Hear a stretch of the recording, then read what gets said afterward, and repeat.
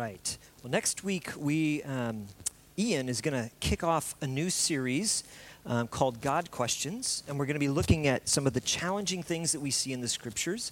We're going to be exploring some of the questions that we have about God, some of the things where maybe we don't see how all the pieces fit together, and I really want to encourage you to be a part of that. It's going to be helpful and practical, and you're going to discover wonderful things about God. Today I want to finish where we began last week, and we're going to look at a message called Shaped for God's Purpose, focused on the verses that Andrew just read for us. Now, if you were here last week, you know that I handed out puzzle pieces. And so everybody that was here got a piece of a puzzle. Some of them you still have that. I'm not going to pass them out again today because you probably have one. But I just want you to think about the uniqueness of a puzzle piece. How every piece of a puzzle is distinct. It has a unique shape. It has a unique coloring. It has a unique purpose about where it fits within the design for which it has been made. And it finds its meaning not by itself, not as an individual, but in fulfilling its purpose to be part of something so much greater. That's a great illustration about us. The world around us, the culture would, if it was communicating to us as puzzle pieces, it would say, you be the most successful, the most beautiful, the most shapely puzzle piece you can be, because that's where you'll find significance. If you can be better than another puzzle, I can't even say it. If you can be better than another puzzle piece, you win. But it doesn't work, because we always are left insecure, wondering whether or not we really matter, whether there's significance and purpose to our life. But God has designed us for something so much greater. So let me quickly just review the three truths I challenged us to live last week out of Isaiah chapter 43. The first one is this, to remember that God is calling you. He tells us in Isaiah 43:1, he says, "Fear not, for I have redeemed you. I have called you by name. You are mine." God is passionate about you and me. He has a desire for our life, and he is calling us right now to be a part of his plan and his purpose, and to receive his redemption, his provision of salvation through Jesus Christ. Now, I told you this truth that I want you to hold on to about this calling. Wherever you are, whatever your condition, however broken or messed up you are, God will meet you where you are right here, right now. We don't have to clean up our lives and try to be more impressive. We don't have to begin to look religious. He will meet you right where you are right now. That's the only way we can even come to him, is saying, Lord, I have nothing to offer. I just need you. But there's an equal truth that goes with that. God will not leave you where you are. He will transform you. He will change you when you come to him, because his design is to make you and I more and more like Jesus Christ. Now, that can be uncomfortable because there's things about our life that we don't like to give up. But when we truly understand that the God who loves us enough to die for us, that when he asks us to be changed, to be transformed, to obey him, it is for our good and not for our difficulty. We can trust him. So God will meet us where we are, but he won't leave us there. And isn't that ultimately incredibly good news? I don't want to stay where I was. I don't even want to stay where I am right now. I want to become more and more like Christ. I want to know him more. I want to know God more. I am so thankful he doesn't let go of us. Well, the second truth is that you are God's masterpiece. He has designed you and designed me as his workmanship, Ephesians tells us. He says, we are his artistic design, created in Christ Jesus for good works. And so he has a purpose and a plan for us that goes far beyond who we are. Well, those are a couple of the truths that we looked at last week. And now I want us to pick up on this truth, and that is that you and I were made to belong. We're part of something much bigger. We have a God-sized purpose, and we're made to belong. Now, deep inside of each and every one of us, there is a desire to belong. We want to fit in.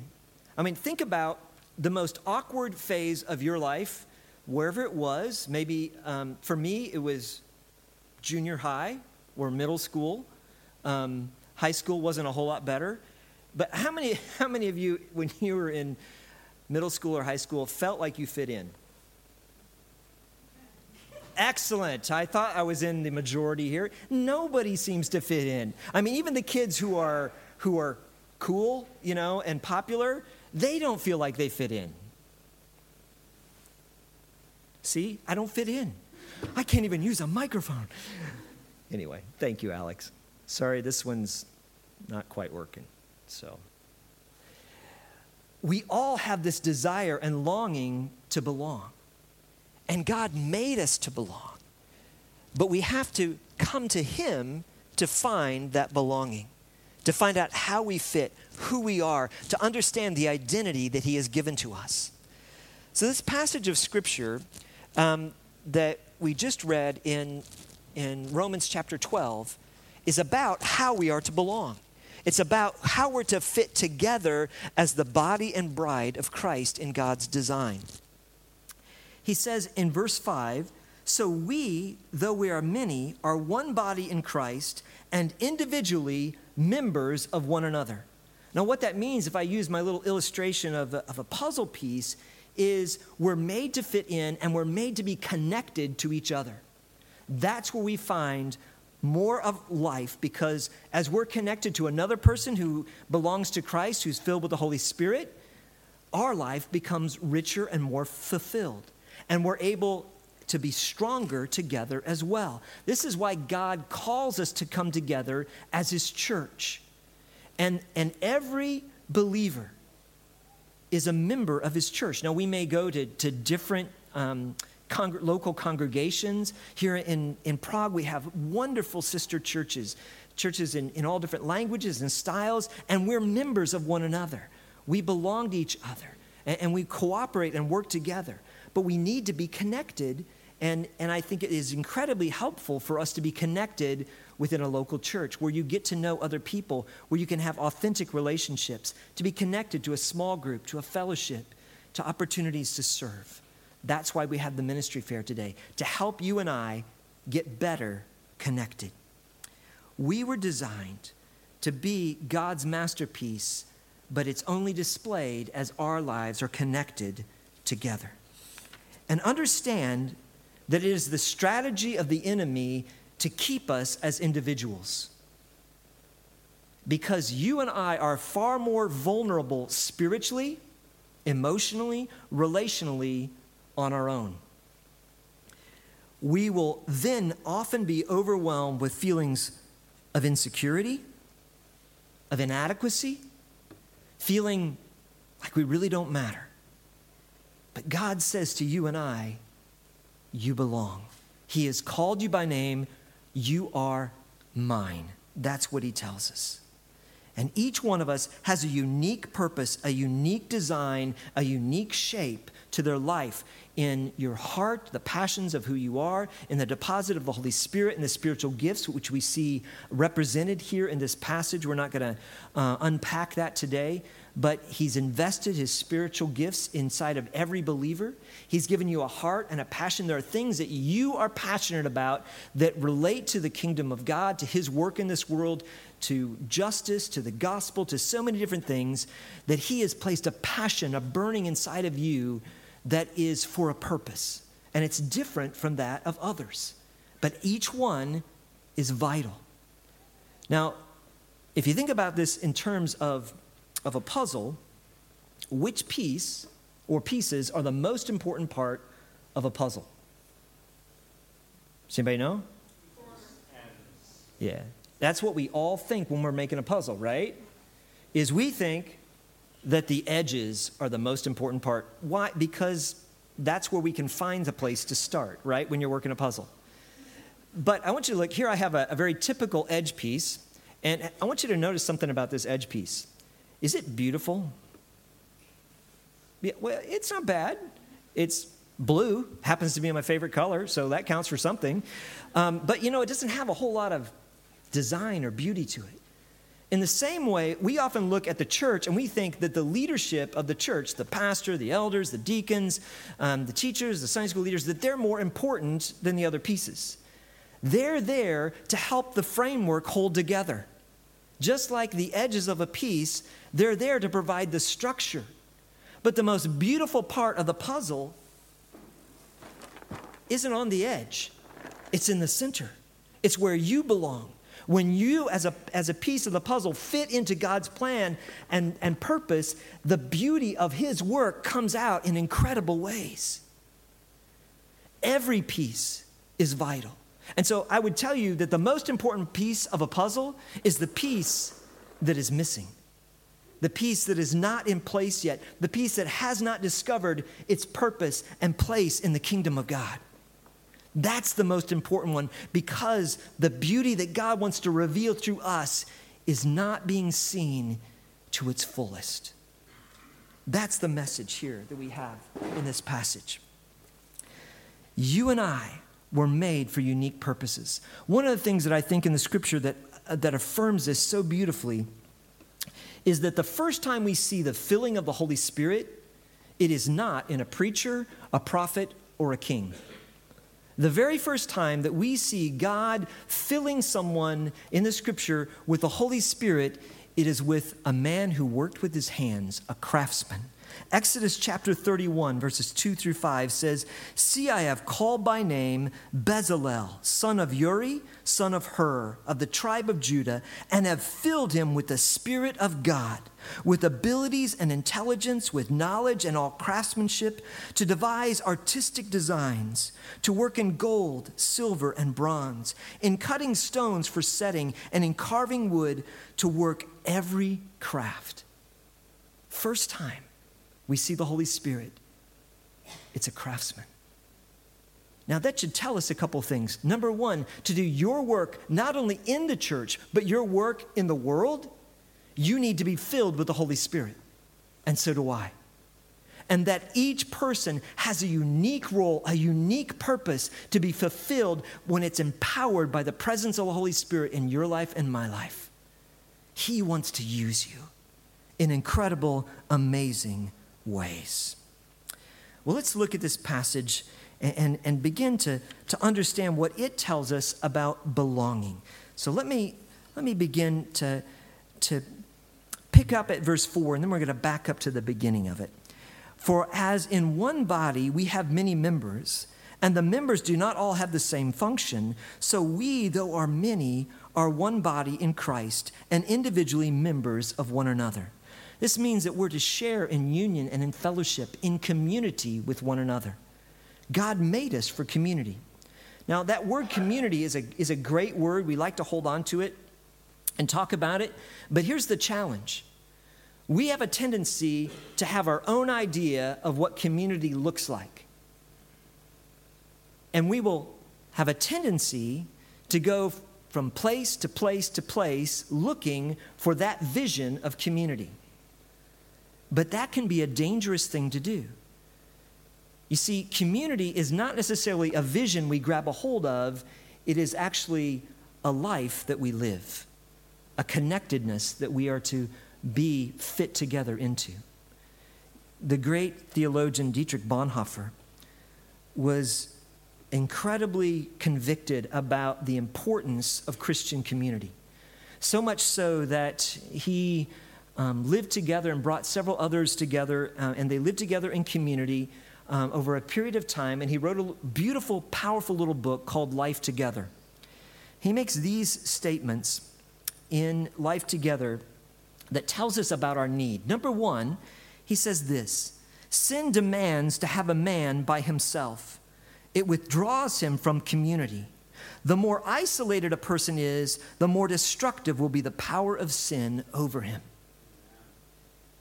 That's why we need each other.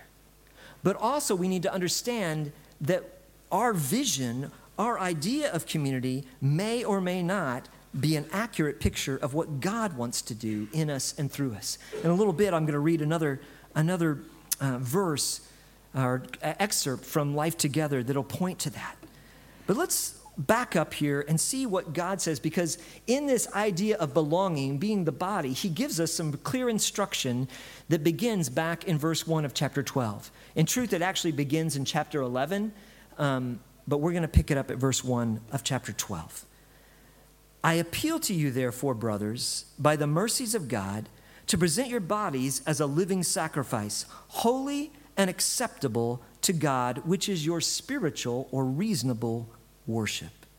Do not be conformed to this world, to the mindset that we see that is communicated by the culture, but be transformed by the renewal of your mind, that by testing you may discern what is the will of God, what is good and acceptable and perfect.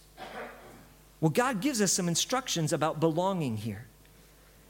Now, it starts off with a picture of a living sacrifice. And I don't know about you, but the idea of being a sacrifice really doesn't sound that appealing.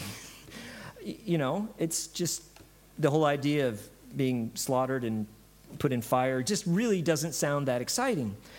But in the scripture, when we look in the Old Testament, there are various different kinds of sacrifices. There are sacrifices for sin, in which an animal is given as a substitute atonement, it's called, that represents that someone has to die, something has to die, shed its blood in order to cover over our sin. That's what Jesus Christ has done for us. He died on the cross to be our substitute, to pay the price we cannot pay for our sin. But there are other types of sacrifices. And the sacrifice that is listed here, the picture behind it is called a fellowship offering. In a fellowship offering, it was an offering that you would bring out of your own desire, out of love for the Lord, and you would bring that offering and you would give it to God, but it was for the benefit and blessing of others. A fellowship offering was the beginning of what we see today as a church fellowship or potluck. Except for it would be an individual who would bring enough in that sacrifice that the whole community could share, and they would have a meal together. It was a sacrifice given to God for the blessing of others. That's the picture behind this living sacrifice, is that your life and my life, that if we're to belong to God, we give it to Him to bless others. That's His whole design for us. And so if we want to belong, the first thing that we really need to do, the first hurdle that we have to cross, is we have to put ourselves back in God's hands and say, Lord, you've designed me. You've made me as a unique individual. You thought so much of me that the God who created the majesty of the Alps and paints the beauty of a sunset and has brought forth the miracles of the galaxy, you saw this world and said, I want one of those. I want him. I want her. I'm going to create that individual. And not only did you think in that incredible, amazing way, because the scripture says that we are fearfully and wonderfully made, formed in our mother's womb, designed by our Creator. Not only did He love us that much, but He went so much farther that He was willing to die for us, to have us back. What He says is, now, if I love you that much, would you trust me enough to put the life I gave you back in my hands as a living sacrifice? Too often, if we are totally honest, we want Jesus as Savior and self as Lord. And it will not work. Amen. Jesus Christ is the only Lord. He is the only one worthy. And He's the only one who can run your life. Even if you take away the fact that He deserves it because He is God, He's the only one capable of running your life and my life in the way that will work. But when we look at ourselves, if we're honest, so often this is where we break down. Is, Lord, I want you as Savior. I want you to bless me with the powers and goodness of the gifts that you have, but I just as soon keep self on the throne of my life. And God says, give it back to me. Trust me. with all that you are and all that you will ever be, and you will discover immeasurable joy. That's what he asks us to do. We're to remember who he is. That's why back in Romans chapter 11, verse 36, we're actually given the foundation of this passage. It says, for from him, this is speaking of Jesus, and through him and to him are all things, to him be glory forever, amen. And then because of that, because God already owns all of it, we're simply to give it back to him, to give ourselves back to the one who rightfully owns us. And that's the second point, is first we put ourselves back in God's hands, and the second part of belonging is remembering that all things belong to God in the first place. This is how our mind, our thinking is renewed. That's why he says in verse 2, do not be conformed to this world, but be transformed by the renewal of your mind. Our minds are renewed by the knowledge of who God is and what he rightfully deserves. That everything is for him and for his purpose, for his glory. When our minds are transformed by that truth and we give our lives back into his control, he is able to fit our lives together with him and with one another in beautiful ways to fulfill the purpose for which he created us. There's a powerful prayer of David in 1 Chronicles that was such a good reminder to me this week. He says this, yours, O Lord, is the greatness and the power and the glory and the victory and the majesty, for all that is in the heavens and in the earth is yours. Yours is the kingdom, O Lord, and you are exalted as head above all. Both riches and honor come from you, and you rule over all. In your hand are power and might, and in your hand it is to make great and to give strength to all. And now we thank you, our God, and praise your glorious name.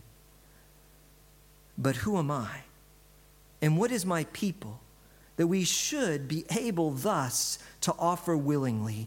For all things come from you, and from your own have we given you. We're simply giving back to God what he rightly deserves. When we understand who he is, we're able to see more clearly how we belong. Now, the third portion of belonging it begins with being a living sacrifice. Then we renew our minds by a right understanding of who God is. And then third, Paul gives us some really practical instruction that I don't like. I'm just going to be really honest with you. Because what he says is stop thinking about yourself. Look what it says in verse 3. For by thy grace given to me, I say to everyone among you, not to think of himself more highly than he ought to think, but to think with sober judgment, each according to the measure or standard of faith that God has assigned you. Now, what percentage of your thoughts are about you? 20%? Yeah, thank you. 60, 70, 85. Yeah, that's where I am, Leslie. I'm at 99.955. That's what it is, and it's really frustrating. And as I was thinking about this, it was annoying because he's telling us this right instruction, the thing that we know to do, and yet he's saying, don't do that. Now, there's two ways to think about ourselves too much. We can think ourselves too important. We can be prideful and arrogant, or we can think ourselves as not worthy, which is still thinking about ourselves, right? You know, it is. It's actually two sides of the exact same coin, and he says, don't do that. Well, as we were working on this, Becky and I were talking, and I was reminded of great instruction that I received from a television program when I was a youth. It was called the Bob Newhart Show, and I'm going to torture you with a little clip of it, because in this show, Bob plays the part of a psychologist who had a very, very unique style for dealing with people's problems. In the little clip, he's dealing with a woman who has an overwhelming fear of being buried alive in a box. Understandable. That doesn't sound like a good thing. But, he asks her, well, has anyone ever tried to bury you alive in a box? And she says no. And says, okay, well, I have the answer for you. So let's play the clip. I hope it will be helpful. Say 2 words to you right now. I want you to listen to them very, very carefully. Then I want you to take them out of the office with you and incorporate them into your life. Well, shall I write them down? Well, if it makes you comfortable, it's just 2 words. We find most people can remember them. Okay. You ready? Yes. Okay, here they are. Stop it!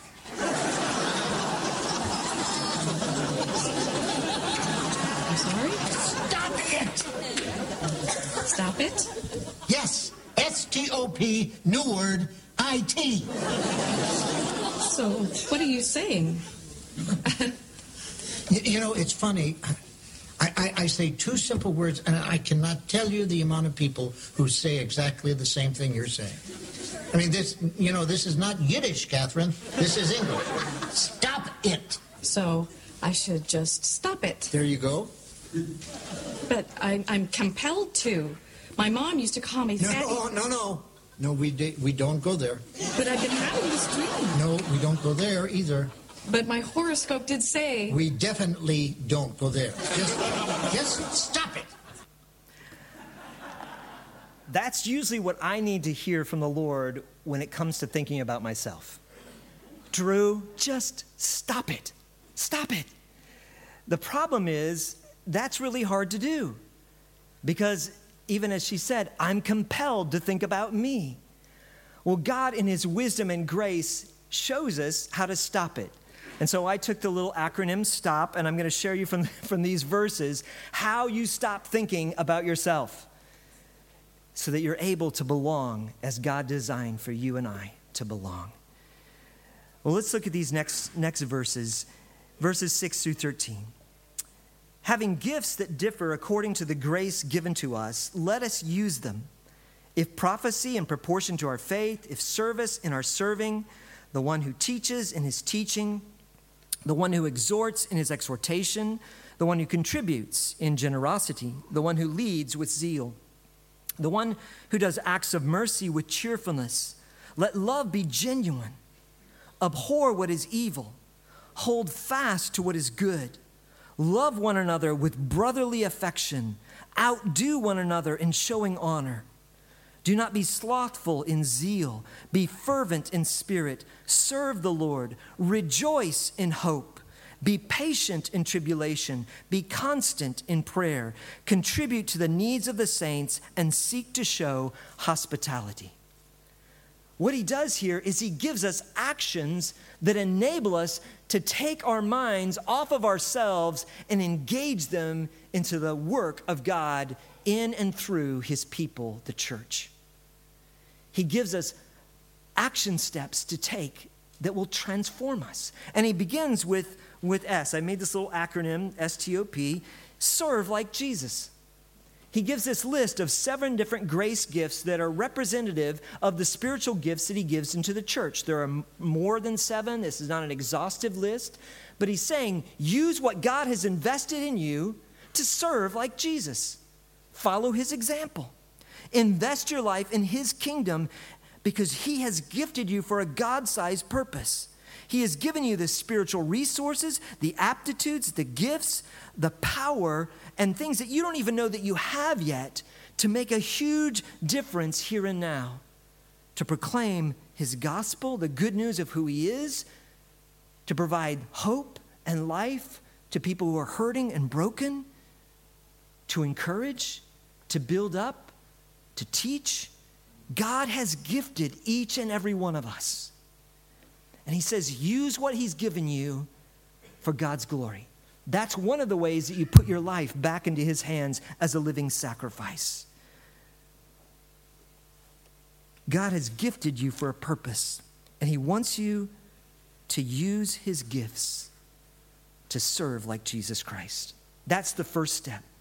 And it requires us to step out of our comfort zone. You may not know what your gifts are. Let me just encourage you. We can help you find resources where you can take different tests that'll help you identify spiritual gifts, and those are helpful. But the best way I know to do it is just to start serving. And if it's not a good fit, it'll become evident pretty quickly. And we'll help you find someplace else. But begin to be involved, to connect, start to serve. And God will bless and honor that. And it'll take your mind, which is compelled to think about yourself, and you'll begin to change what happens. That brings us to the T, which is this: think about others' needs. He says in verses 9 and 10, let love be genuine. When love is genuine, I'm not asking you about you so that you'll think good about me. I'm asking you about you because I care about you, because you matter, because there's an authentic love for you, an interest in you. I want to hear about what God is doing in your heart and life. I want to hear about the struggles, the challenges that you're facing. I want to be like Jesus to you so that he can use me to bless your life. Let love be genuine. And then he says, abhor what is evil, hold fast to what is good. Let there be discernment within our hearts and lives about what is good, what is honoring to the Lord, what will build others up. And he says, love one another with brotherly affection. And it's interesting, when you look at this in the original language, this is the first time in the context of the church that the word agape, which is in Greek, which means the divine love, the self-sacrificing love, it's the first time it is used about the church and about love that we have for others. Prior to this point, every other time that it appears, it talks about the love of God. So when he says, let love be genuine, what he's saying is, I want you to love others the way I love you, unconditionally. That's the genuineness of love. And that means we need to be thinking about their needs, where they're coming from, what they're going through. And when we begin to think about their needs, guess what? I'm not thinking about me. Isn't that cool? I'm down to 99.94. Sweet. I'm sorry. Here's how Bonhoeffer puts it. I better hurry up here.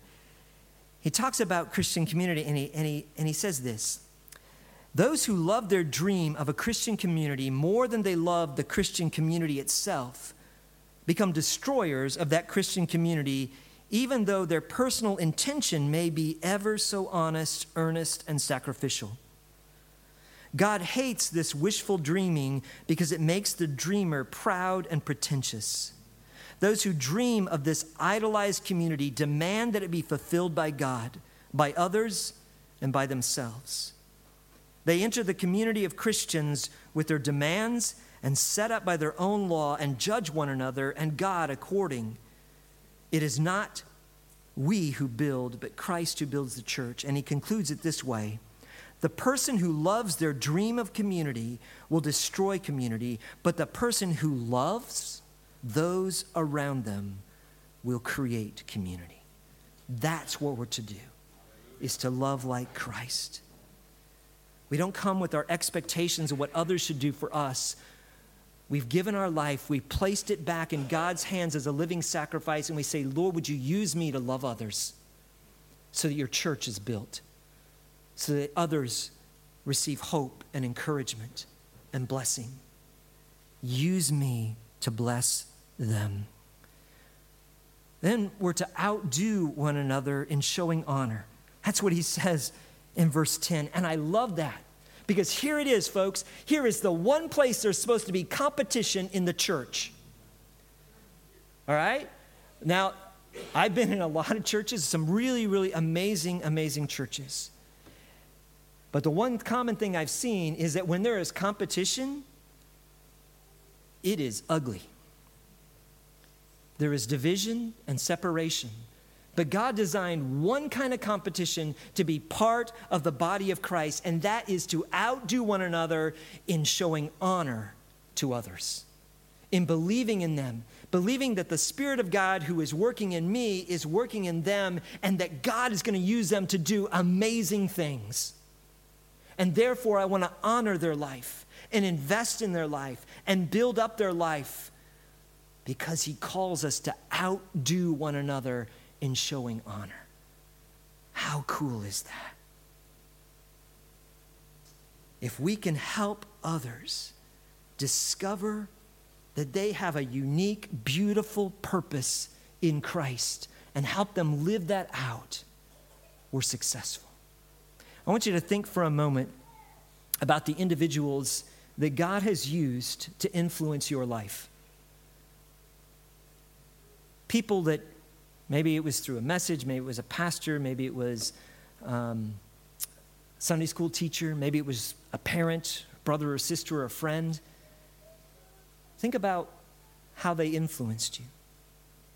You see, oftentimes we look at our life like these different parts of a puzzle piece and we think, I don't really fit and God can't use me. And we see aspects of our life like this little piece that sticks out and we think, this is my inadequacy. This is part of what makes me different than everyone else and I don't like it. How could God ever use that? I want to tell you about one of the people who had the greatest impact on my life from the time I was very, very young. His name was David. David's 2 months older than me. And David never became a minister or preacher or teacher. But David's impact on my life was far greater. David was born without any arms and legs. He had a birth defect. And from the time I was an infant, we would spend time together when our moms got together, and he taught me to see how God could use anyone and use them in miraculous, amazing ways. He taught me to see past the surface of what others saw as a handicap and to see an inspiration of a life that was unimaginable. Because not only did David have his physical limitations because he had no arms or legs, he lost his father because his father was convinced that he could not father an imperfect child, and so he left him. So he was scarred by abandonment. But God worked through David's life to change me, to make an impact on my heart and life. Now, I wish I could show you more of David's story. The truth is, as we got older, we both moved away into different places and we lost contact. And I don't know the end of his story. But a friend of mine shared with me a little clip of another person who physically is similar to David, Nick Vujicic, who has an incredible impact. And I want to show you just this clip because I want it to be a reminder to you and I that God can use our weaknesses to proclaim his greatness. Let's play that clip.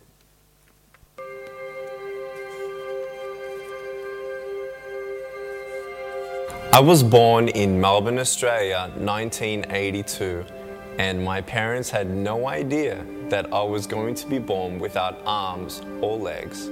I was the only one that I ever saw without limbs. My faith in Jesus Christ was sealed after 7 years of wondering why, God, I was born this way. He answered me very clearly through John chapter 9. And I gave my life to Jesus at 15 after reading about how he came across a man who was born blind. And I'm like, hey, hold on a second. This looks interesting. And no one knew why he was born that way. I'm like, perfect. So I read on, and in verse 3 of the 9th chapter, Jesus said, it was done so that the works of God would be revealed through him. And I'm like, wow, God, if you had a plan for the blind man, you do have a plan for me. And that was the beginning of my personal relationship with Jesus. Youth groups were starting to call me, churches were starting to call me, opportunities were opening up everywhere for me to share my testimony. I was speaking in front of 300 sophomore public high school students. 3 minutes into it, half the girls were crying. One girl in the middle of the room started weeping. She put up her hand and she said, "I'm so sorry to interrupt, but can I come up there and give you a hug?" In front of everyone, she came and she hugged me. She cried on my shoulder and whispered in my ear, "No one's ever told me that they love me. No one's ever told me that I'm beautiful the way that I am." I couldn't believe it. It changed my life. At that moment, I knew God was ministering to her through me. It's not by my speech or my power, it was God. And my heart was ignited with a passion. And it was an awesome day to see one soul transformed forever. God wants to use you. He'll use your weaknesses, the things that you think disqualify you, may be the very thing he wants to use most vibrantly to give hope to another. He does that when we place our life back in his hands. We remember who he is. We stop thinking about ourselves and begin to serve like Jesus. We begin to think about others' needs. We begin to outdo one another in showing honor. And finally, it says, rejoice in hope. We have a life of praise. See, Nick was able to begin to thank God that he was born the way he was. He was able to praise him because he saw how it could be used for God's glory and greatness. The same is true about you and I. Let me encourage you. Trust God. Trust that he made you who you are for a purpose. He's given you the experiences that you've gone through, the challenges, the difficulties, the joys, because he has a way he wants to use your life that is unique, just as each and every piece of a puzzle is unique, but it is incredibly beautiful because it is part of his masterpiece. Will you trust him with your life, with all that you are and all that you'll ever be? He simply says, put your life back in his hands. Trust Jesus for salvation. Trust Jesus as the Lord of your life. After our next song, we'll have intercessors over here underneath the windows. If there's something, a need in your life, maybe you have questions about what it means to have a relationship with God, maybe there's just a burden that you want to share, they'll be available to pray with you, encourage you, and to help you. Also in the foyer, today's a day to find out some ways to begin to serve like Jesus and to get connected into a small group because we need community. Don't be isolated. It's dangerous. My encouragement to you is, will you trust him with all that you are and place yourself back in his hands? Dear Heavenly Father, thank you for what you have done for us through your Son, Jesus Christ. Lord, I pray that you would give us the faith, give us the grace to place all that we are back in your hands. And then, Lord, would you do something wonderful for your honor and your glory? Lord, would you bring us together as the body of Christ here in Prague, together with our fellow believers in sister churches, Lord, and would you pour out your Holy Spirit? And would you begin to bring revival to this city? Lord, those living in darkness need to see the light of who you are. They need to hear the words that someone truly loves them for who they are, and that someone is Jesus Christ. So much so, he gave everything for them. Lord, let that become a burning passion of each of our hearts. You have entrusted to each of us a treasure beyond measurement in the gospel, in the good news of Jesus Christ. Lord, help us to now live our life fully for you, we pray. In Jesus' name and for his honor.